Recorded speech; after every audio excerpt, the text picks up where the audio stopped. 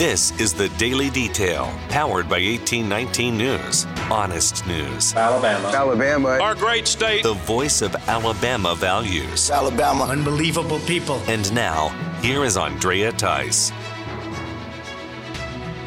Alabama Congressman Gary Palmer is talking about China and the Taiwan issue. Palmer says it may seem to be on the other side of the globe, but it directly affects what happens here in Alabama, especially when it comes to the automotive industry. I've been very concerned for the last couple of years about China's threat against Taiwan. And I know there are a lot of people, maybe a lot of your listeners, that think we should just stay out of those things. But 80% of our semiconductors and 90% of our advanced semiconductors come from Taiwan. If China were to take that country and those factories were to be destroyed, Jeff, I think we would go into a depression. You remember the supply chain problems we had just a couple of years ago during the pandemic. You couldn't get, it was everything from a washing machine to an automobile. You couldn't get it because of the shortage of microchips and semiconductors. So this is a huge threat to our well-being. Palmer spoke with 1819's executive editor Jeff Poore on FM Talk 106.5 out of Mobile.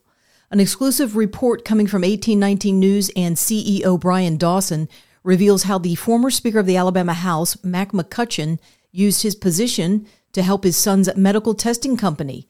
McCutcheon did not run for re-election to the Alabama House in 2022. He has been recently appointed by Governor Ivey to be chairman of the Madison County Commission. But during the time as Speaker of the House, McCutcheon was also being paid as a consultant for QBR LLC, which is a medical testing company where his son, Chris McCutcheon, had almost half ownership. McCutcheon used his position as Speaker of the House to push through a resolution for neuropathy awareness through the Alabama legislature. That resolution was written entirely by the CEO of QBR, John Hornbuckle. Neuropathy is the main area in which QBR was offering testing. The resolution was passed and delivered to Governor Ivey for approval along with other resolutions. Now, resolutions are not the same as a state law. However, the work of McCutcheon helped provide a public relations boost to a company that he had financial interest in while also serving as Speaker of the Alabama House. The CEO of QBR, Hornbuckle, was able to turn around and use that passed resolution in a brochure that presented services and sales pitches to doctors here in the state. You can read more about the overlap in lobbying and legislative work that was done by McCutcheon at 1819news.com. An Alabama Democrat state lawmaker is now seeking to eliminate part of the state's abortion ban. State Representative Chris England has pre-filed House Bill HB 17. The bill would eliminate the criminal code portion of the Alabama abortion law, instead providing misdemeanor penalties for anyone who induces an abortion, miscarriage, or premature delivery of a baby. Currently, the state law is written that a person who aids a woman in getting drugs for an abortion or inducing an abortion, miscarriage, or premature delivery will be fined and sentenced up to 12 months in prison. Water shutoffs are coming in Birmingham, and they'll start today. The Birmingham Water Works says the shutoff policy was put on hold in 2022 due to billing issues that the company had to resolve first. Company says inaccurate water meters were to blame for some of the high-priced water bills that were issued to some residents last year. Now those who are delinquent on their water bill could find the water faucet dry and empty if their accounts with the Birmingham Water Works are not made current very soon. There is a new software update to be had by Kia and Hyundai automobile owners. The updates are part of an effort to stop a rash of auto thefts that have been occurring. The software is for the portion of the anti-theft device that has been exploited by those on social media like TikTok. The TikTok challenge is trying to get people to engage in the stealing of these cars through the exploit of the faulty anti-theft device. The latest software changes will lengthen the alarm sound from 30 seconds to 1 minute and will also require the key to be in the ignition switch before the vehicle will turn on. 3.8 million Hyundais and 4.5 million Kias are eligible for this update. An elementary school in the town of Evergreen had quite the party crasher this past weekend. Security cameras show a young deer gaining access to an elementary classroom by busting through a window. For some time, the small deer could not figure out how to get out of that room, so it could be seen on the camera roaming around and having great difficulty on the waxed floor with its hooves. It was very much like the Bambi on Ice scene. The deer did finally make it back out the window and hopefully has decided he learned a good lesson in that classroom and won't be back. For more in-depth stories affecting the state of Alabama, go to 1819news.com. In national news, the train derailment in East Palestine, Ohio, has more developments. Monday testing reveals that there are more toxic pollutants being found than initially reported by the Environmental Protection Agency when residents were told that they can return to their homes in that town. A total of 50 rail cars were derailed on February 3rd. 5 of those rail cars held vinyl chloride, which is a very toxic chemical for humans. The vinyl chloride was ignited into a controlled burn that created a massive ball of fire and mushroom cloud. This was done to eliminate that liquid rather than let the liquid be left on the ground, in which remediation measures would take longer and thus block the passage of other trains on that track. Ohio Governor Mike DeWine confirmed that this was done at the request of Norfolk Southern Railways.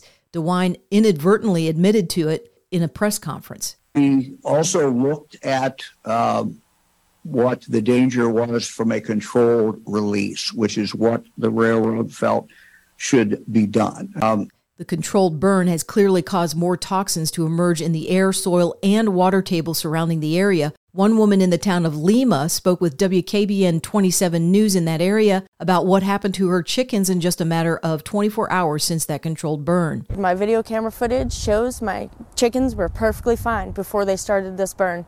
And as soon as they started the burn, my chickens slowed down and they died. If it can do this to chickens in one night, imagine what it's going to do to us in 20 years. Ohio Senator J.D. Vance went on Fox News to blast Joe Biden, as well as Secretary of Transportation Pete Buttigieg, for their lack of urgency or action in addressing this problem or the concerns of residents in that town. Now, we know if you listen to Secretary Buttigieg today, that they are focused more on whether we have too many white men in construction jobs than he is on the fundamentals of his job, which is ensuring we have a viable transportation infrastructure in this country. And unfortunately, my constituents in East Palestine have been some of the main victims of the fact that we have failing infrastructure in our country, again, after spending tons of money in an effort to actually fix it. So the problem we have, Tucker, is that we are ruled by unserious people who are worried about fake problems instead of the real fact that our country is falling apart in some of the most important ways. Residents in East Palestine are complaining of irritation to the eyes, nose, lungs, and skin following that explosion. The president of the National Black Farmers Association, John Boyd Jr., is also taking on the Biden administration for allowing U.S. food supply chains and farmland to be compromised and sold to China. Boyd spoke on Fox News, saying farmers in the U.S. are facing extinction, and that in turn means Americans as a whole will be facing food insecurity as well as high prices. People, we're facing extinction. And I just watched that segment there. You know, China is doing more than flying balloons. They're buying farmland, American farmland. It should be illegal for China to buy farmland in the United States. But we're faced with high costs of inflation, such as diesel fuel, double. Fertilizer that has tripled to $1,500 a ton, the high cost of seed. All of these things have to be paid for up front as we prepare to put our corn planters in the field next month.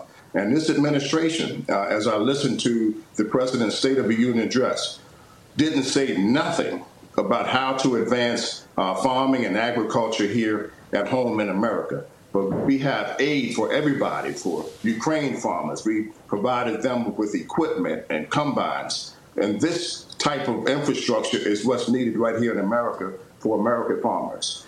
State lawmakers in Arizona are looking to radically change the way voting is done in that state. An amendment has been approved by the State Senate Committee on Elections at the start of this week. That amendment would require voting machines to be made entirely of components that are made here in the U.S. rather than in China. Dominion voting systems, as well as ES&S voting equipment, which is used here in Alabama, are both comprised of components made by Dell, and Dell, in turn, has their microchips made in China and Taiwan.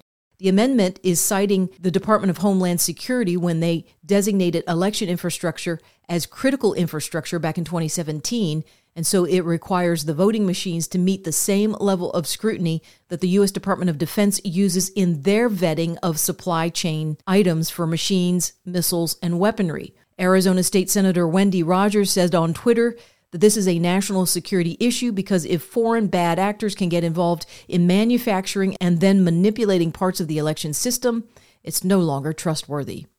You're listening to The Daily Detail from 1819 News. If you are enjoying The Daily Detail and want to make sure that these reports come up easily on your smartphone, then be sure to hit the subscribe or follow button on whatever podcasting app you are using. It's usually on the main page of The Daily Detail.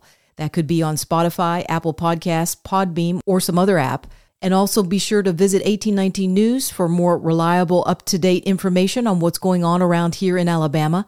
You can also join 1819 News by becoming a member, which will get you exclusive content as well as 1819 merchandise.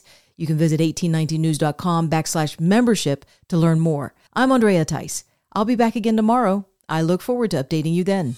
Alabama. Alabama. Our great state. Alabama. Of Alabama. This has been The Daily Detail. For more up-to-date news, go to 1819news.com, where you'll find honest news and Alabama values.